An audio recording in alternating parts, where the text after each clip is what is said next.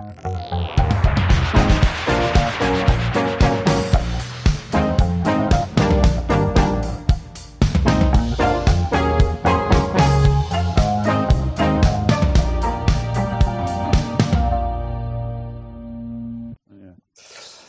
Craig. What is the point of this one? No. Yeah, well, I thought what we would talk about was the Probat and your mods that you've done to it, and then also discuss other things. But one of the like the meaning of life and stuff like that. No, not that. That's far too. No, that was the answer. We don't know what the question was. The meaning of what is the meaning of life is a question. No, they figured out that it was the wrong question. I understand it. I was just. Kath, what did you want to say? Talk about anything else? No, I just always find it interesting to chat to Craig, so I'm in for the conversation. Well, I know that if we talk to Craig about anything, he'll have some opinions. So I should focus on to one thing. And are you recording yet? So yes. I do want to get this. Okay. So just while it's on recording, whenever I speak, I reserve the right to disagree with myself in the future if I hear myself again. Do you understand? So, like, often I'm dogmatic about a point because it's just whatever, but I'm very happy to be proved wrong and very happy to change. So I just wanted to give that disclaimer about the mods because often I do things that are above my head, just purely because I can't afford to pay someone to do them. So if I've done them wrong for whatever, generally for the most part I'm right. I get your point. It was just a disclaimer so that as Tim Noakes says, 50% of what I say is right and 50% of what I say is wrong. I just don't know which 50%. Nah, I think I could bet odds than 50%. But. Well, I agree with that. I'm a very pro Chemex person. When I first tried my very first Chemex, I hated it. So I was in the Scott Rao camp of Chemex. Then I started really playing with it. And what does Scott Rao say about Chemex? He hates them. Yeah. Really? Hates them. He says that you can't get the right extraction from them. You can't do this. You can't do that. If you want to go Google it, he has a full go at somebody on a forum about it. No, I understand what he's saying. I get that. Well, having spent 4 days without my Chemex, I came home and the first thing I did was make a Chemex. I missed my Chemex. Next time, I'll take it with me. Yeah, but yeah, okay. But on Scott Rao's point, you're not drinking your Chemex so you can get the correct TDS coffee, repeatable time after time. You're doing it because you love it and you enjoy it, and that's still fun. Yeah, I mean, and also, I don't know if you saw that guy who won the Brewers Cup. He did the 40-60 thing, which he sort of created himself. I've actually been trying that brew. It's really nice. It's amazing what you can actually do. You can increase your body. And Kath, by the way, there's no agitation, eh? So it's right up my street. I'm not if it's up yours. Anyway. No problem. Having a different opinion to all of you, actually. Well, I change my opinion all the time. And just like Craig, I reserve my rights to change my opinion because I'm a human. Yeah. I mean, I know you hated naturals, and then I sent you one, and you really liked it. So. Well, I could spot it. But it was delicious. Did it taste like safari peanuts? No, it was actually pretty tasty. But I was actually thinking about that. I still don't know. So I guess the definition of speciality, there has to be some level of consistency, and I don't know that you can get consistency with. So I never said that they were bad tasting coffees. I might have said that they were bad tasting coffees, but you can definitely get nice tasting ones. Well, you can't really. Sorry, you go for it. But it's the consistency of it that's a problem. No, but what is the definition of specialty? It depends on which book you're reading it up in. If it's in the SCAA special definition, it scores more than 80. If it's in the SAE, although they're going to be the same thing, then it's a different definition. And then it depends on what... What? Did you guys see that they actually put out a questionnaire about how you use your cupping form? The World Coffee Research Organization. I saw it, but I didn't read it. So you definitely need to go and have a look. You definitely need to go and have a look, see if you can actually still fill it in. It's a SurveyMonkey survey, whatever. Oh, okay, I'll take a look at it. Yeah. Anyway, should we start on the discussion? Go for it. So, Craig, Oh, you can chime in anytime. Okay. When I last saw you, there was a Probat in various forms of disassembly in your garage. Take us through your. I'm interested in the Probat and what you did to it. I mean, and what you changed and what you didn't change, and what your perspective, having been about to disassemble the Diedrich and a Probat, and what you learned from it. So, the floor is yours. Okay, I'm busy searching Gumtree. I'm turn it off, otherwise I can't focus. I'm trying to find stuff to buy.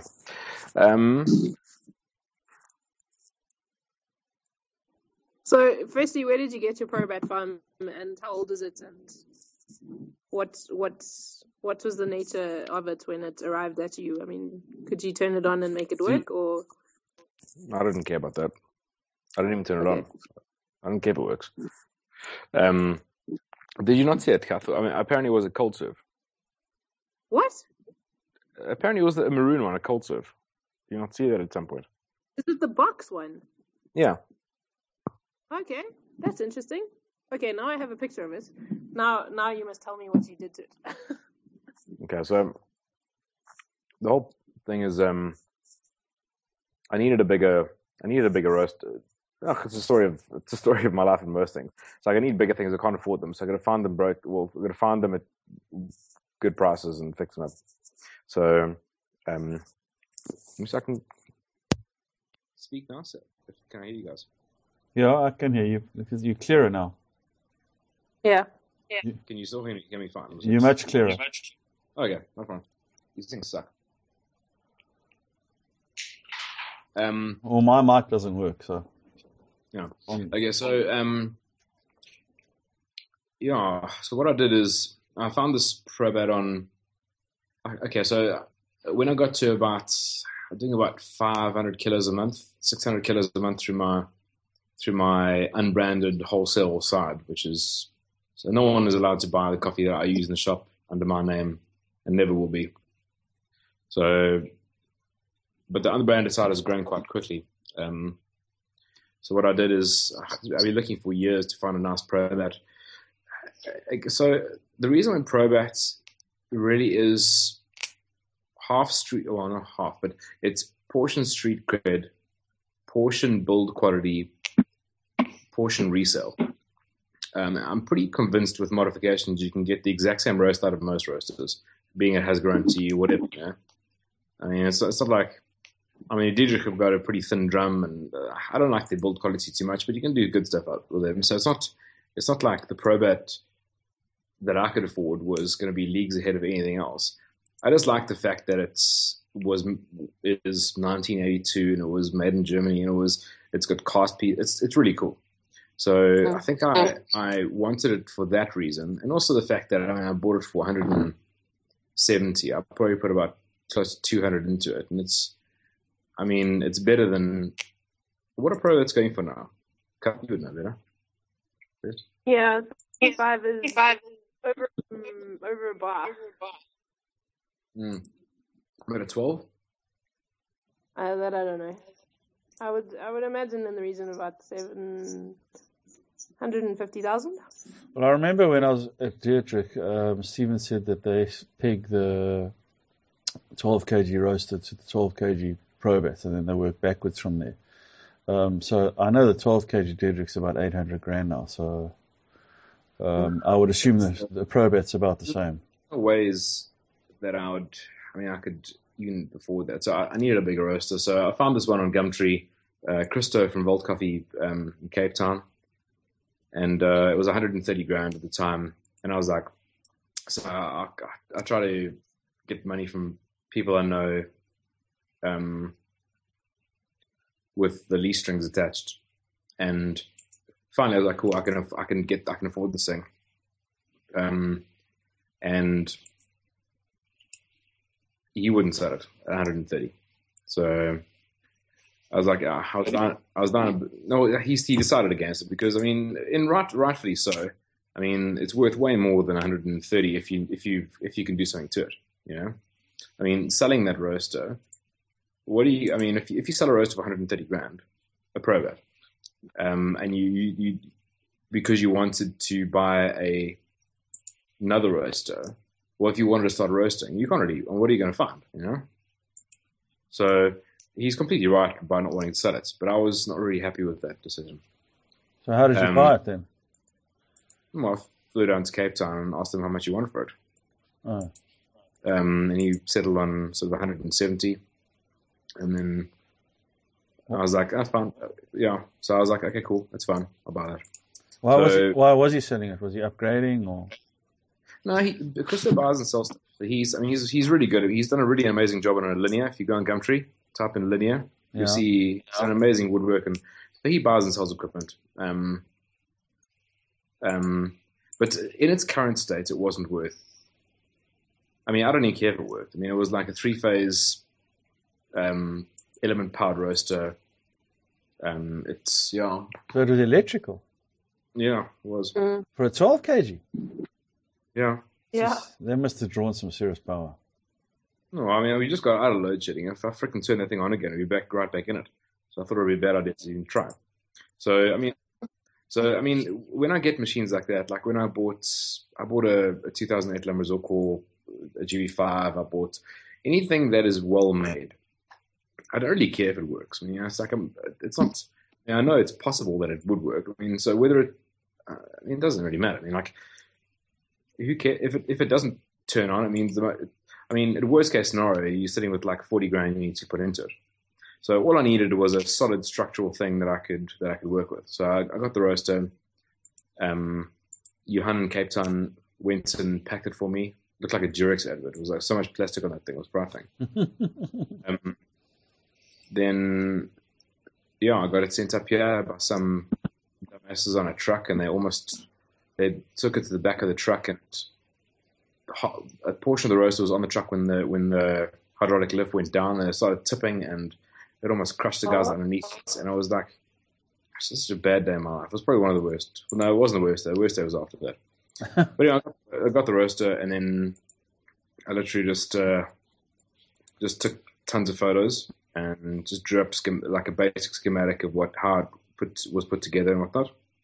And then I just took my tools and just dismantled it. And I stripped it to, one problem I did come across was the circlip that hold. Okay, so like a coffee roasting drum is held, but on one point. Well, it's held between two bearings, and it's located by moving the drum forward and backwards to control the distance between the face and the drum. You know that? Like a DJ's got a back plate and a face plate, and the drum is completely open on both sides. Where a Probat has got only a face plate, and the back is perforated. So a DJ is possible that it will scrape the back of the drum and the front of the drum, where a Probat's only going to be scraping the front of the drum. Okay.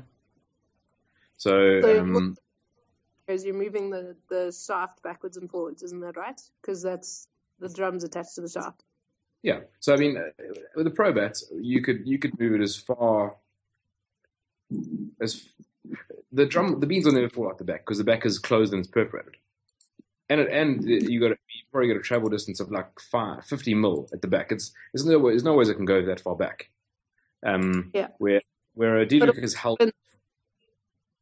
So again, Kath? The fins make sure that it's actually all the coffee's moving forward and not backwards. So it works like a screw. The fins do that, but what I'm saying is the DJ is open on both sides. The drum is open on both sides. It's a completely hollow cylinder with fins. Okay. And a Probat has got a closed back. Oh, okay. You got that? Yep. Okay. I think Kat's got it. Yes. Okay. I got it. It's like you've broken and fixed yours more times than I could even. I mean, you're probably better at this than I am, so you should know. Anyway, one problem I had, also and you would. Fixed the roast. I did say broken and fixed. Okay, I did say broken and fixed. But okay, cool. Never mind. So, But yeah, the circlip, the front, the drum on the front, I took the circlip off, and then I started unscrewing the collar so that I could remove that. But the shaft was so seized on the bearing, and it was completely due to my stupidity. I mean, I should have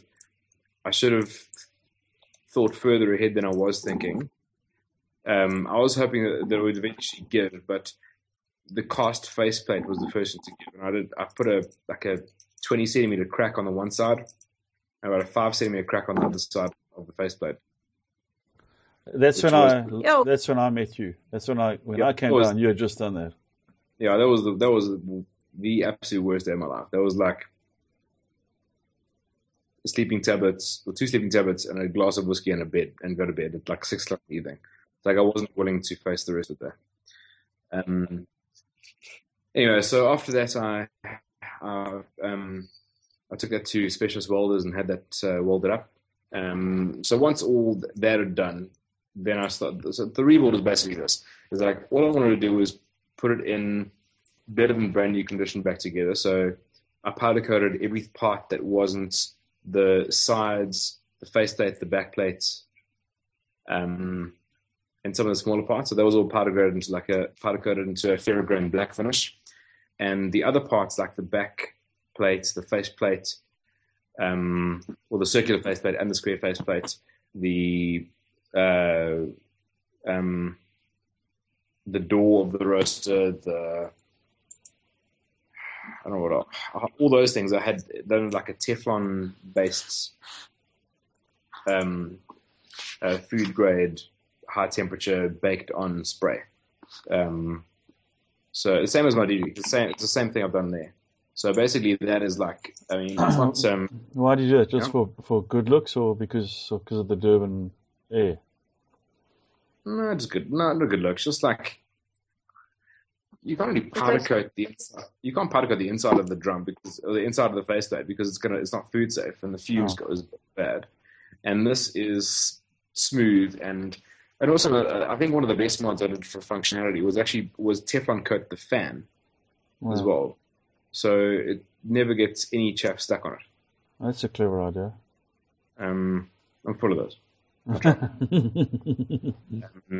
So that was good. Yeah, so all those parts are Teflon coated, so it was nice, and it was actually like a military grade stuff I did. And sorry, can I just ask? Was that expensive to actually Teflon? Yeah, it was very expensive. Well, like 15, 20 grand. Okay. Yeah, it was pretty expensive, and that's like a friend rate, pretty much. Yeah. Because they do it based on like kilograms as well, and you walk in there with like freaking 100 kilograms plus worth of cast iron stuff. It's just difficult. Would you recommend Teflon coating fans? I mean, now you've got me thinking. Oh, definitely, hands down. I'll never not do it. Yeah. It makes sense to me, specifically on the small Diedrich with that irritating fan. That's a very irritating fan to clean. You also got the same one, eh? That little spinning one. Yeah. And fans do spin. Terrible fan. So yeah, that was a good mod. And then other mod. Okay, so once I'd got the thing together as a structure, so like, and then with a rule of thumb with any mod I do, is always like every nut and bolt is replaced with stainless steel ones. I just generally overspec things, just so that it's never going to get problems again. I mean, so much so. Yeah, go for it. Ask what is the insulation like on that machine? So it must have been asbestos that I took out, but I crammed more ceramic wool in that thing than I probably should have. Okay. So it's just like a cuckload of ceramic wool, as much like I could literally force into the housing around the heat shield of the drum. I did.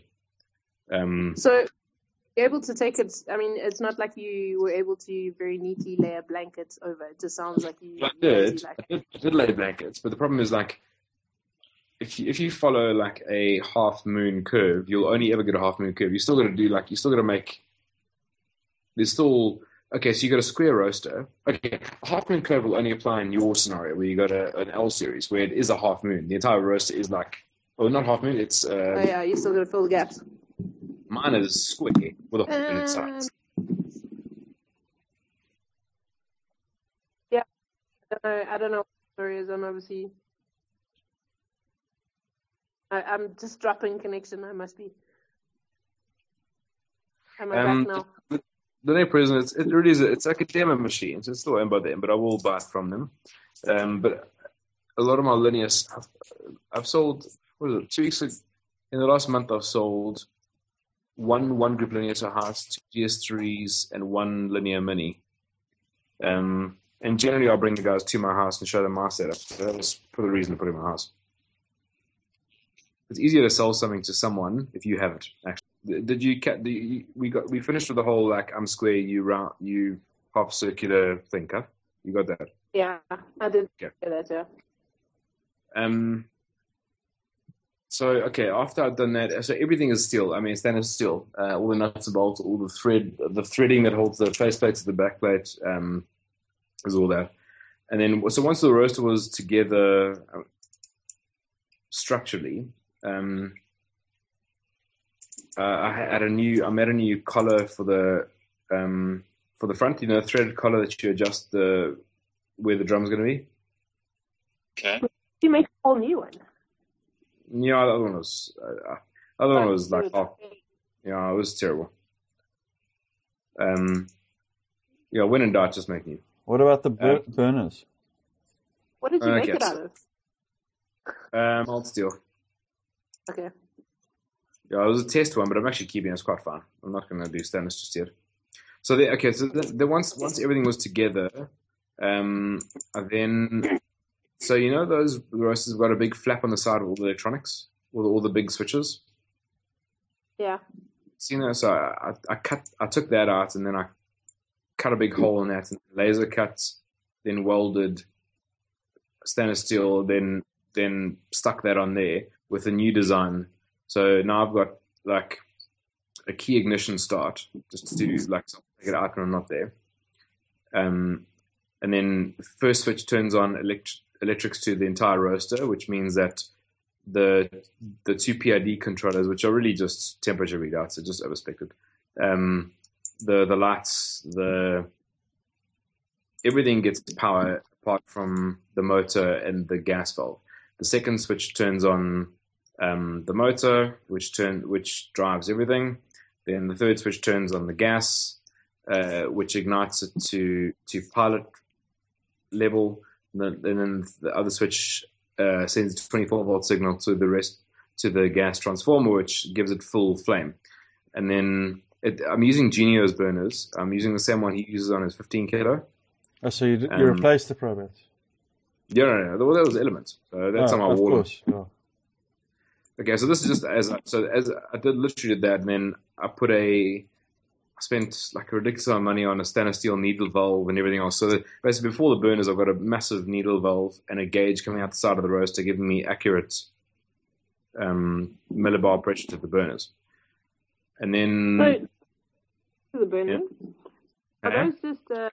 are those just flat burners? Yeah, I think they're flat burners. They're like basically his Genio 6 times by 2. Oh, okay. And do you operate them separately, or is it just a one unit? It's one. So I mean, Neil has basically taken it and just welded a bigger manifold onto 2, and then made it a longer one. So this is one disclaimer when I spoke about in the beginning. So in my unqualified opinion, you only get 2 types of heat. You get convection and conduction heat. Doesn't matter how you get it or what it is or what burners they have. It's just a blend. It's just either more of the one, less of the other, whatever the case may be.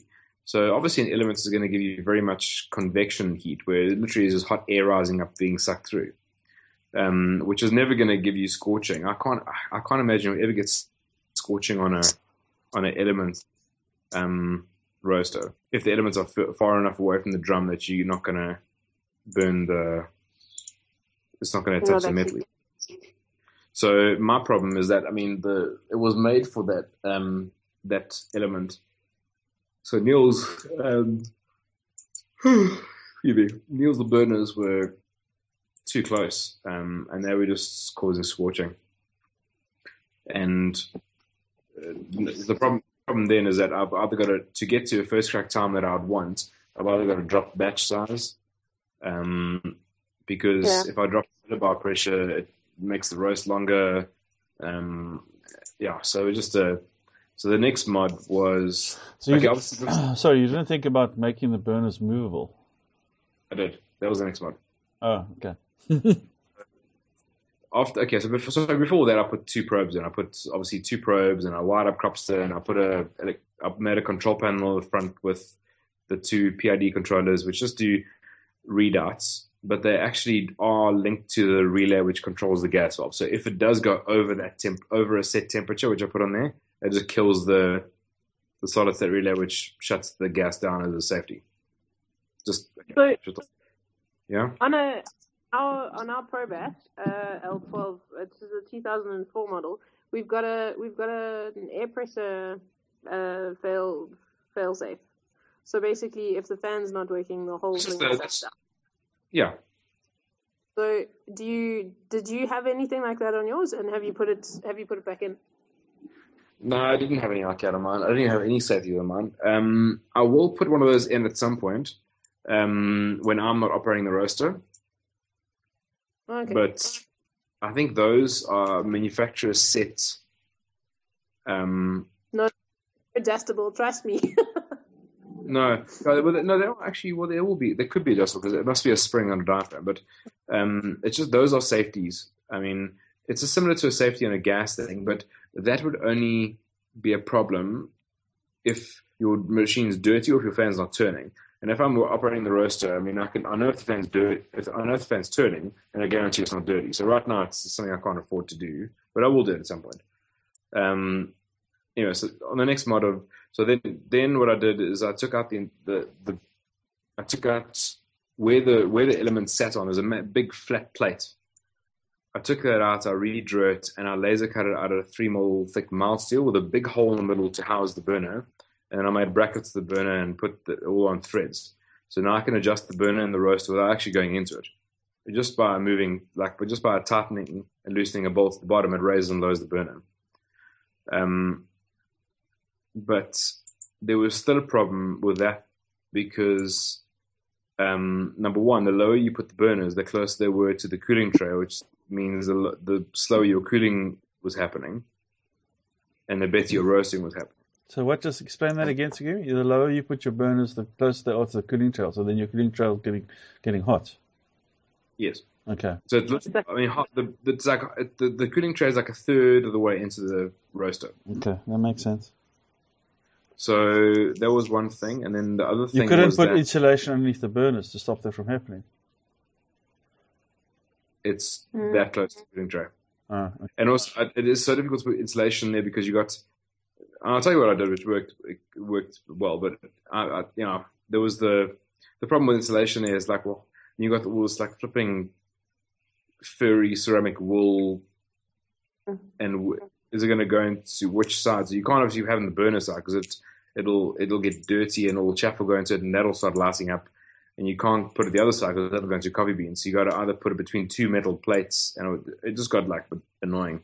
So that was one thing. Then the other problem is that the lower the flame was creeping into the back of the drum. It was getting sucked into the back. It was like licking the back of the perforated plate and causing some scorching there.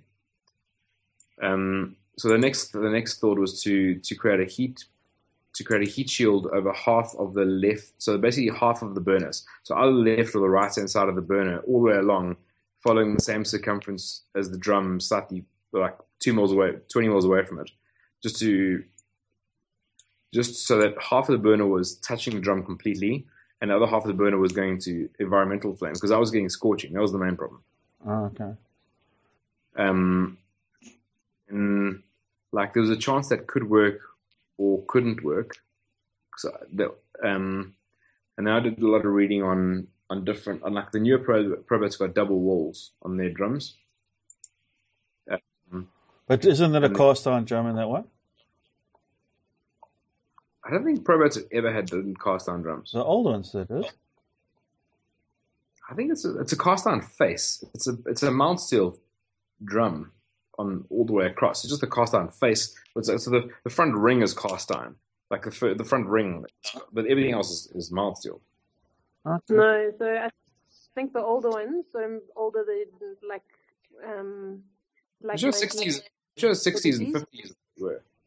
Those were cast iron, yeah. Yeah, those are the ones I know of. Yeah. So this one's a mild steel on the side. So my problem. So what I ended up doing is to sort the. Also, the problem is the chaff was now falling. So the some of the stuff like the chaff in the drum was falling down and dropping into the cooling tray because directly above it. Okay. And then sometimes lighting. Sure. So I did two things. One, I made like a angled tray which has got wing nuts in the front. You can just slot in, slot out above the cooling tray and below the burner. That goes all the way to the back, and that does two things. Because of the polished side is the way up, it reflects heat away from the cooling tray like exceptionally well actually, and keeps the chaff collected in there, and that's just removed and vacuumed. And then for the burners, instead of just attempting the burner shield, I got the mudder and just took the drum out and welded a second sleeve over it.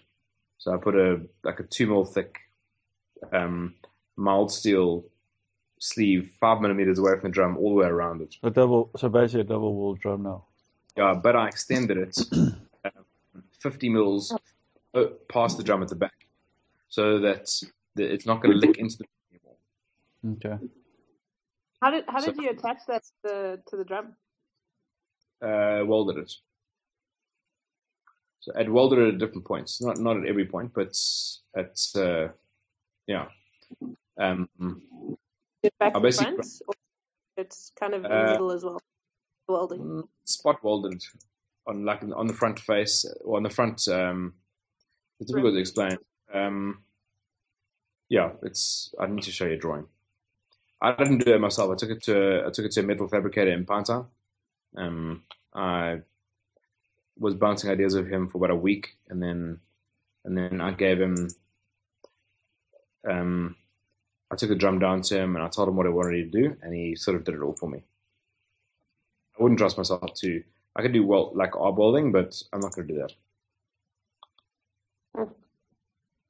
Yeah, and that works incredibly, and that's been the biggest help, because I mean the problem, I couldn't actually put my gas pressure above like 10 millibar without getting massive scorching. Okay, that makes sense to me. So yeah, what else? I mean that's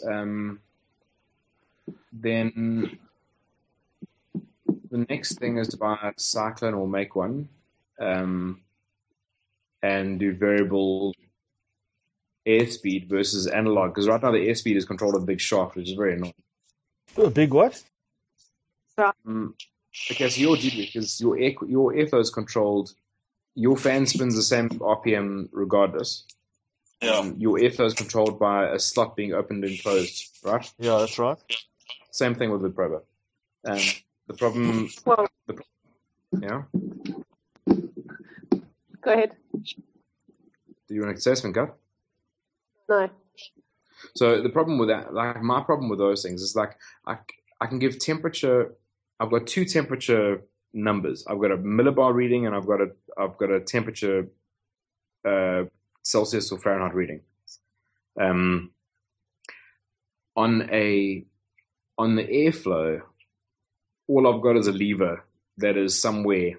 You know, I put markings on it, but just somewhere. You know, it's not like I can't quantify it. I can repeat it based on what it is, assuming everything's the same. You know, assuming the extractor fan is pulling at the same rate. So what I'm doing now is I've got another hole in the drum, in the front, which I've just plugged for now, and I put a negative gauge on there, or a pressure inducer that I'll be able to read a negative pressure, so I can monitor the suction on the drum, and then I'll have a variable speed drive driving the fan for that. But That's the next has it two. got 2 fans? It's got one for now. Oh, okay. It's a Diedrich, pretty much, literally. It's got a one fan doing absolutely everything, and you're just splitting air between drum and cooling tray. Is that normal for Probats? Yeah. I always thought the Probat That's should normal. have it. No, well, the new ones I'm sure would have. I mean, I can't imagine any newer roaster. I can't imagine any expensive high-end newer roaster having one fan. It doesn't make sense. Except for the Diedrich. Even that question, it's But Steven's an aeronautical engineer, so that's why he prides himself in air efficiency. aeronautical means like that's what they do. Like, I don't know. Okay, so at the end, I mean, you never roasted on the Probat before, but you're pretty happy with the results? I am. I'm very happy. I think I'm still. Well, I mean, I'm never really happy with anything. So, like, I always will change. Like, so if the linear arrives at my house at 4:00 this afternoon, I'm already researching the first modification I can do to it. So, like, I'll never be completely. I think, roasters are made. Even like I'm designing an espresso machine now, so even my espresso machine that I put out will be my opinion of an espresso machine. It'll be what I want it to be like, and it'll be what I want. And Probat, Diedrich, Genio, I think Genio is quite customizable, which is nice. But I think a lot of I said to Dylan Cummings just now, he phoned earlier, he's busy rebuilding a Probat. And I said to him that, the whole Maxwell Dashwood's thing on water, that you're actually roasting your coffee to the water that you're drinking it with. Yeah. Kath, you got that? Yep. In the same way with our roasting, people with a Hasgaranti roast in a certain style that they can on a Hasgaranti, or their Hasgaranti. Like you, Warren, with your Diedrich, you roast in a certain way and style, and that's why your coffee tastes the way it does, and why someone else's tastes the way theirs does. And I agree. I call it the fingerprints of the roaster. Yeah, so I think I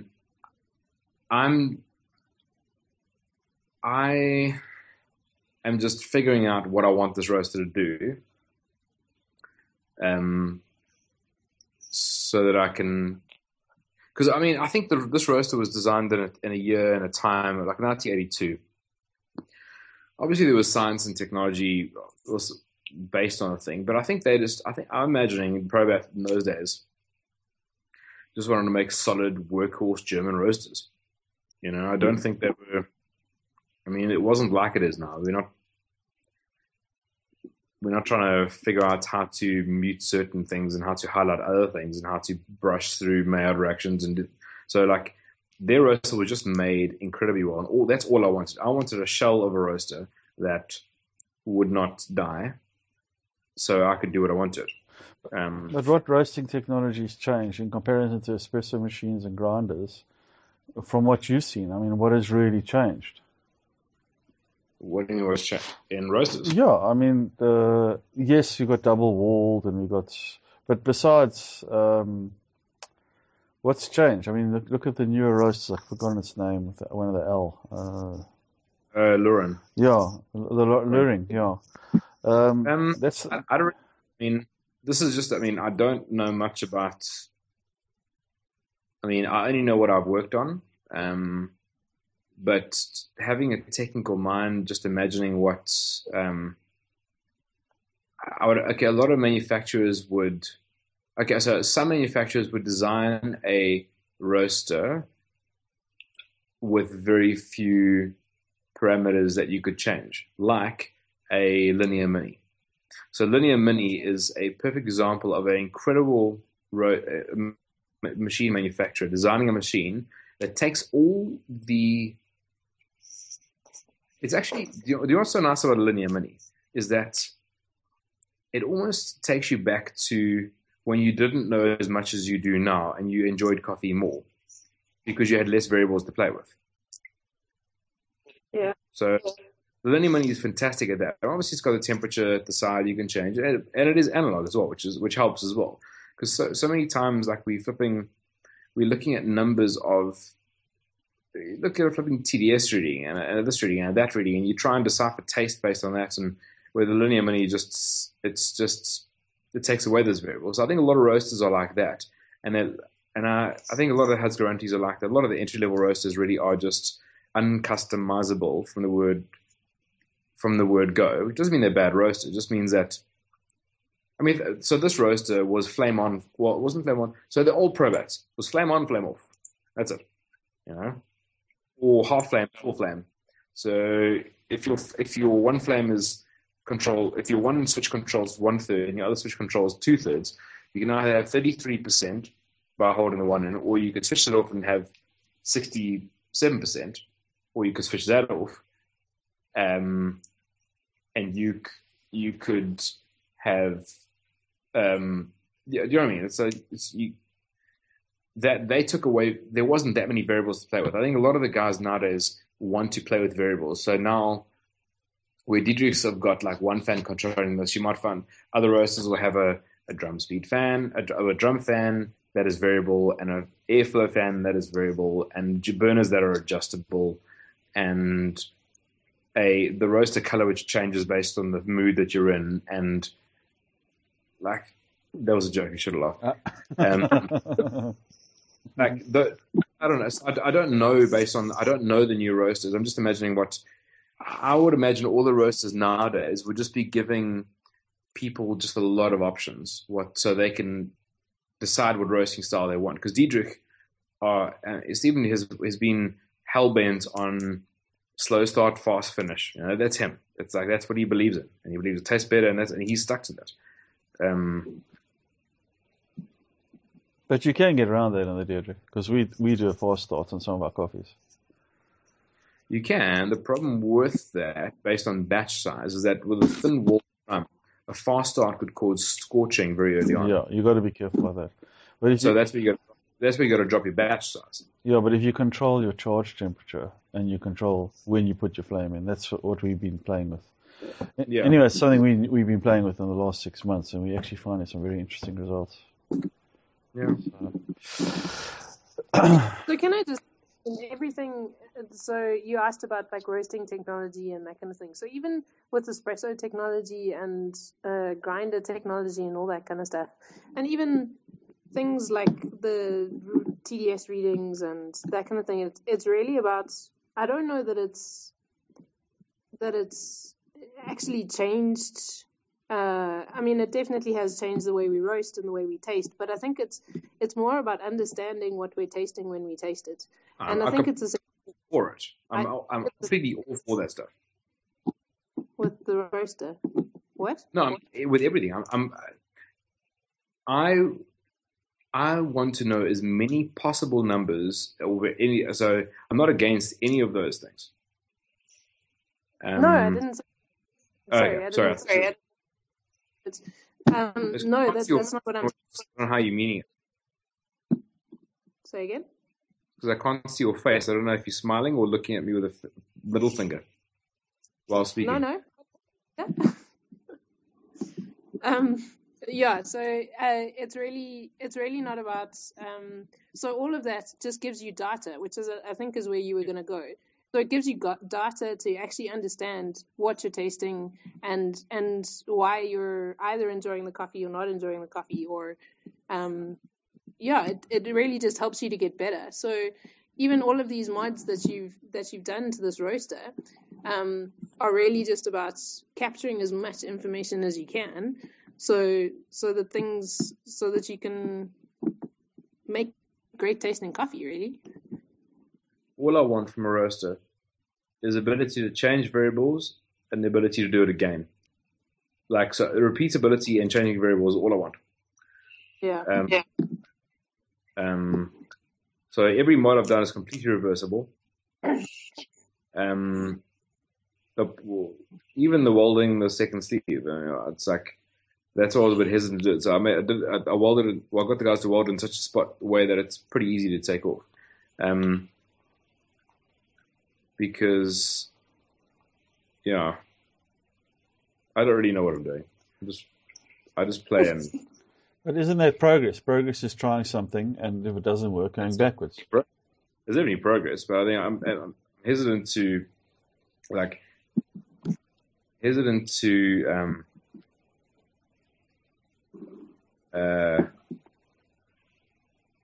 I'm hesitant to take a loudspeaker and say this is how it should be done because I don't quite know actually. But I think I'm pretty happy with the mods I've done. I think, I mean, so if there's a advice thing now to whoever's going to be listening to this, how many listeners does he actually have? I don't actually know. It depends on the podcast. No, it's not 1 million. I think it's in the hundreds. Yeah. So I think it's too technical. We keep getting told it's too technical and we don't do enough biographical information. And I always say to people, if you need to know who the person is speaking and not interested in what they got to say, then there's something wrong with that equation. Rather be interested in what people have to say than rather know who they are. Yes, you can say, well, there's a base that I want to know where does this guy come from and what knowledge does he got. If the knowledge is not good, you'll know. I find that these podcasts waste too much time on, hi, I'm Todd, and my name is, I just started a coffee shop in da-da-da-da-da, and I invented a tamping technique where I go around instead of straight. I mean, who cares? It doesn't really matter. What matters is the information in the podcast is interesting. And yes, everybody complains this podcast is too technical, and can't we do something that's not so technical? That's what I'm interested in, and as I said, without Zane and Kat, luckily he's on board, Zane and I talk about this shit, so we want to talk about technical stuff, and maybe this is too technical, I don't know, but I'm interested in what you have to say.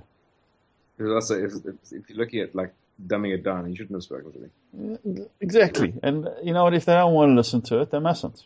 I think, okay, so a shout out to all, if you have a roaster out there, yeah.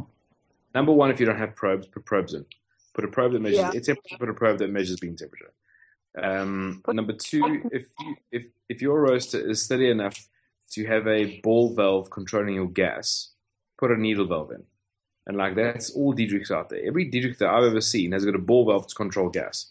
And if you don't understand what a ball valve is it's like a plumbing valve, like one underneath your sink. So how it works is, I suppose it's a podcast. I'm trying to show freaking Warren on the screen. A ball valve basically works like a hip. It's very difficult to get accurate things in a ball valve because if you move 1 millimeter, you get X. If you move 2 millimeters, you don't get X plus X. You get X plus 3. And then if you move 4 millimeters, you get X plus 8. Because the further you move, the bigger the thing is. So a needle valve is a lot more precise. So number one, get probes. Number two, put a needle valve in. Number three, I don't know what number three is. What is number three? Well, I find it interesting on both the roasters. Okay, you had to do it in this Probat, but on both roasters that you modified, you've done something to the burners. Well, the problem with the Diedrichs burners is the Diedrichs burners on that I have, both. Have you got the R3 or the 3 kilo? I've got the 2.5 and the 12. So your roasters are bang in the middle of the drum. Yeah. Both of them are dead center in the middle of the drum. So the problem with an infrared burner heating a drum up at that distance away from the drum is that the same band of the drum, is getting heated twice. So it goes past the one burner and it goes past the other burner. Mm. If I wanted to increase heat to the degree I wanted to, I would get scorching on the beans again, because if the bean is on in the middle band, it would go past burner 1, and go past burner 2 and heat up. So what I did is I pushed the one burner as far forward as I could, and then I reversed the other burner and pushed as far back as I could, which pretty much gave me, the burners were, I'm going to do this for you on the screen one. So the burners were, that's the drum. Yeah. Burners, I basically did that. Yeah. I get that, and I actually understand. When I read your forum post, it made sense to me. But don't you think the Diedrichs are relying more on the heat sink than on the heat to the barrel? What's a heat sink? The heat sink on top of the barrel. Oh, the fins. Yeah. Mine didn't have fins, but I did make fins for it. Oh, really? Because that's, to me, the big difference between the 12 and the 2.5 we've got. The 12, the heatsink actually roasts the coffee. On the 2.5, Well, the heat does. It just adds more thermal. Yeah. The heatsink just Convection. adds more metal makes it Yeah. hot. The problem is the infrared burners. Infrared heats object, not air. Yeah. So if your infrared burner is heating your drum a lot. Okay. And just in my experience with my roaster, I didn't like it, and then I changed it and it worked a whole whackload better. Okay, so Diedrich's whole thing of like slow start, fast finish works in the 3 kilogram, because if you did a fast start, you'd scorch the coffee if you put the right amount of kilograms in. So by moving the burners around, I can do a faster start. I don't think you're going to get scorching at like the end of the roast because the bean temperature is already very high anyway. It's just the beginning of the roast, I think, is very evident. Correct. So I think that your summary is pretty good. Basically, probes, gas are the two biggest mods that you recommend. Well, perhaps gas and also safety. If your roaster hasn't got a freaking safety function, if your roaster does not cut out at a certain temperature, that's like freaking first thing you do, I think. But yeah, I agree with you. I think that the safety stuff is something that's always neglected. But the Diedrich stuff's a bit anal about the safety stuff. I don't know what the Probats are like. Cut? I think is your roaster a 110 volts or 220 volts? 220. Is it a 50 hertz or 60 hertz? It was made for South Africa, so that'll be 60 hertz, isn't it? No, 50 hertz. 50 hertz. Okay. Yeah. A lot of the problems with guys who got Diedrichs in this country running it on 100. So they're buying 110 volt 60 hertz machines from the States. They're running it on 100. They're running it on 220 volts here with 50 hertz. So they're losing 10 hertz. They're losing. Check this. How do I work that? Is that 50 divided by 60? No, it'll be the difference. So it'll be. Yeah, so it'll be that's 80%. So 17%. Yes. So everyone who's roasting on a roaster, okay. So hypothetically, if a fan is spinning at 1,000 RPM, okay, you get a certain amount of suction out of it. Yeah. So that's and that fan is rated to do 1,000 RPM in a country that gives you 60 hertz power, 60 hertz. You move that to a country that does 50 hertz, you're now to 83% of that thing. So now instead of your fan spinning at 1,000 RPM, it's now spinning at 850 RPM. Assuming that you bought the one that was made in the US, because when you asked for the proper 220 volts, they fix this. Yes. Well, it depends on the hertz actually, not on the voltage. But no, but I mean, when you order the machine for the use, I'm assuming that would have switched it. But like for me and Legato and many others, they have this thing. So the problem is that their roasters continually start cutting out because there's a lack of airflow. You know the whole airflow thing you talk about, cut? Yeah. Theirs is cutting out just because. No, not Probat. So your Probat will cut out if the airflow is not high enough, right? Yeah. Okay. So Diedrichs have the exact same thing built in, but say now anything less than 600 RPM, 600 airflow, hypothetically, it would think is dangerous and cut out. In America, with your roaster running on a 60 hertz thing, your fan is spinning at 1,000 RPM and everything's hunky-dory. You can get 20% loss of airflow through the roaster because of dirtiness or whatever the case would be, and you're sitting at 800 and you're fine. You're still 200 above the cutout point. In this country, you're starting at 830 because you're on 50 hertz on 60 hertz.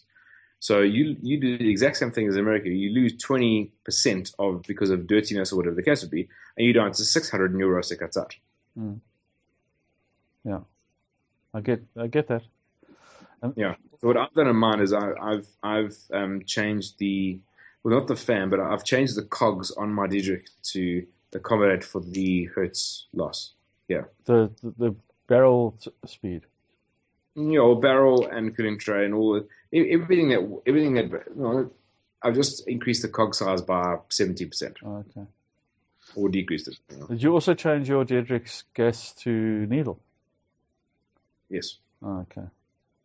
You have to. I think I actually haven't done that, so I must look at it. The problem is, mine didn't even have. Has yours got a gauge? Yes. Mine didn't even have a gauge. It's like, you're roasting blind completely. Yeah. Well, I don't know how you roast without that gauge, to be totally honest. I need that gauge. No. I'm not. Well, I never did. The first thing I did was put a needle on there. Oh. I didn't even, Okay, so if it's got a gauge, it's a needle valve. No. Oh. But so no, but see, but so your roaster, if you move that lever in the front of your roaster, yeah, you realize how finicky it is. Like you might jump like 10 millibar with a fraction of the movement of the lever. Yeah, it's sometimes a little bit exponential. Yes, I have noticed that. So that's a needle valve is exactly just the opposite of that. A needle valve, I've probably got to go 3 full revolutions. Okay. I've probably got to go 10 revolutions to go from 20 millibar to 0. Okay. So it's very, very. So that makes sense to me because if I'm roasting at 2 on the roaster, my valve is at 2. If I'm roasting at 6 on the roaster, my valve's at 4. But if I roast it at have you got an electronic valve? Have you got electronics? The little pot, the pot. So if I put the pot to full, then my reading is at 9, between 9 and 10. So there's a big jump there. So have you got a lever on yours, or is yours a switch on the control panel? On the IR 2.5, we've got the little pot. It looks like I don't know what you call it, like a volume pot. But on the 12 kg, it's electronic. So we choose percentage. Okay, so it's still a movable. It's not a big lever on your IR 2. No. Okay. Mine was a lever. So yours is a variable solenoid valve. Yes, that's right. Okay, mine was literally just a ball valve from like a friggin' tap. Oh, okay, that's dreadful. Sorry, but with a ball valve, can't you just put in a gauge and that will keep you accurate? You can, but it's just very annoying because gas is such a very minor adjustment. You end up like trying to knock it with your knuckle like half a micron higher to get it to jump 2 millibar. It's like you can't really. Oh, so that's basically what we've got. I think we've definitely got a gauge. So we've got a gauge between the actual valve and the burner, and obviously we've got a little dial that we turn, and that's obviously not quite as sensitive as what you're talking about, because we don't have those issues, but it just depends. Really, it depends. Like a lot of the ball valves on roasters out there are just very like the increments are very, very big. So to go between generally with roasters you're working anywhere between either 0 and 20 millibar or 0 and 40 or 50 millibar, depending on which roaster you're working on. That is such low pressure. Your sneezes during the Skype freaking thing would have blown the gas gauge completely. It's like it's that much pressure, that little pressure in there. So if you're trying to replicate roast after roast after roast, and if you find that 22 millibar gives you a certain rate of rise, it's a bit of a ball ache if you haven't got a needle valve. Because to get to 22, it's like with a ball valve that I had was like you might end up 24 and you like knock it down a little bit and you're down to 20, and you knock it up a little bit and you're up to 23, and you knock it down a little bit, you're down to 15. Yeah. So it's Okay, Yeah. we definitely have more control on ours than that. So, Yeah. I get the point. Also, we also work with natural gas. So, I mean, our max pressure is like 1 millibar.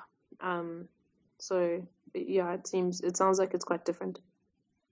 Yeah, it's just different. I mean, it's just different. So you need like a bigger. So your jets on your roaster are slightly bigger than mine because your gas pressure is lower. Yeah. To give you the same amount of heat BTU per burner would. Yeah, but the exact same thing would. Yeah, I think. I don't know. I just always be more precise in my opinion. Like if you can afford to get a needle valve, if you can afford to have better control over something, do it. Okay, cool. I think we're going to almost cut it now. It's getting a bit long. Craig, thanks for your time. We tried to make sure that we get everybody on these podcasts, and somebody had a second turn, and really somebody complained about that. So I'm not going to mention any names. Oh dear. Yes, because Wayne was allowed 2 turns and somebody else wasn't. Well, he's the champ of the round, so he deserves 2 turns. Well, I also thought what he had to say was interesting. So, Can you speak about? he spoke about finding, basically, how to find decent coffee shops when you're traveling, specifically overseas. And then also spoke about some other things. Anyway, Cass, you got anything to add? No, yeah. Thanks, Craig. This has been really interesting. So if people phone us and ask like, oh, how do I get a hold of Craig? Like, they need your advice or whatever. I mean, would you be happy for us to point them in your direction? Or just email me at craigcharity@lineagecoffee.com.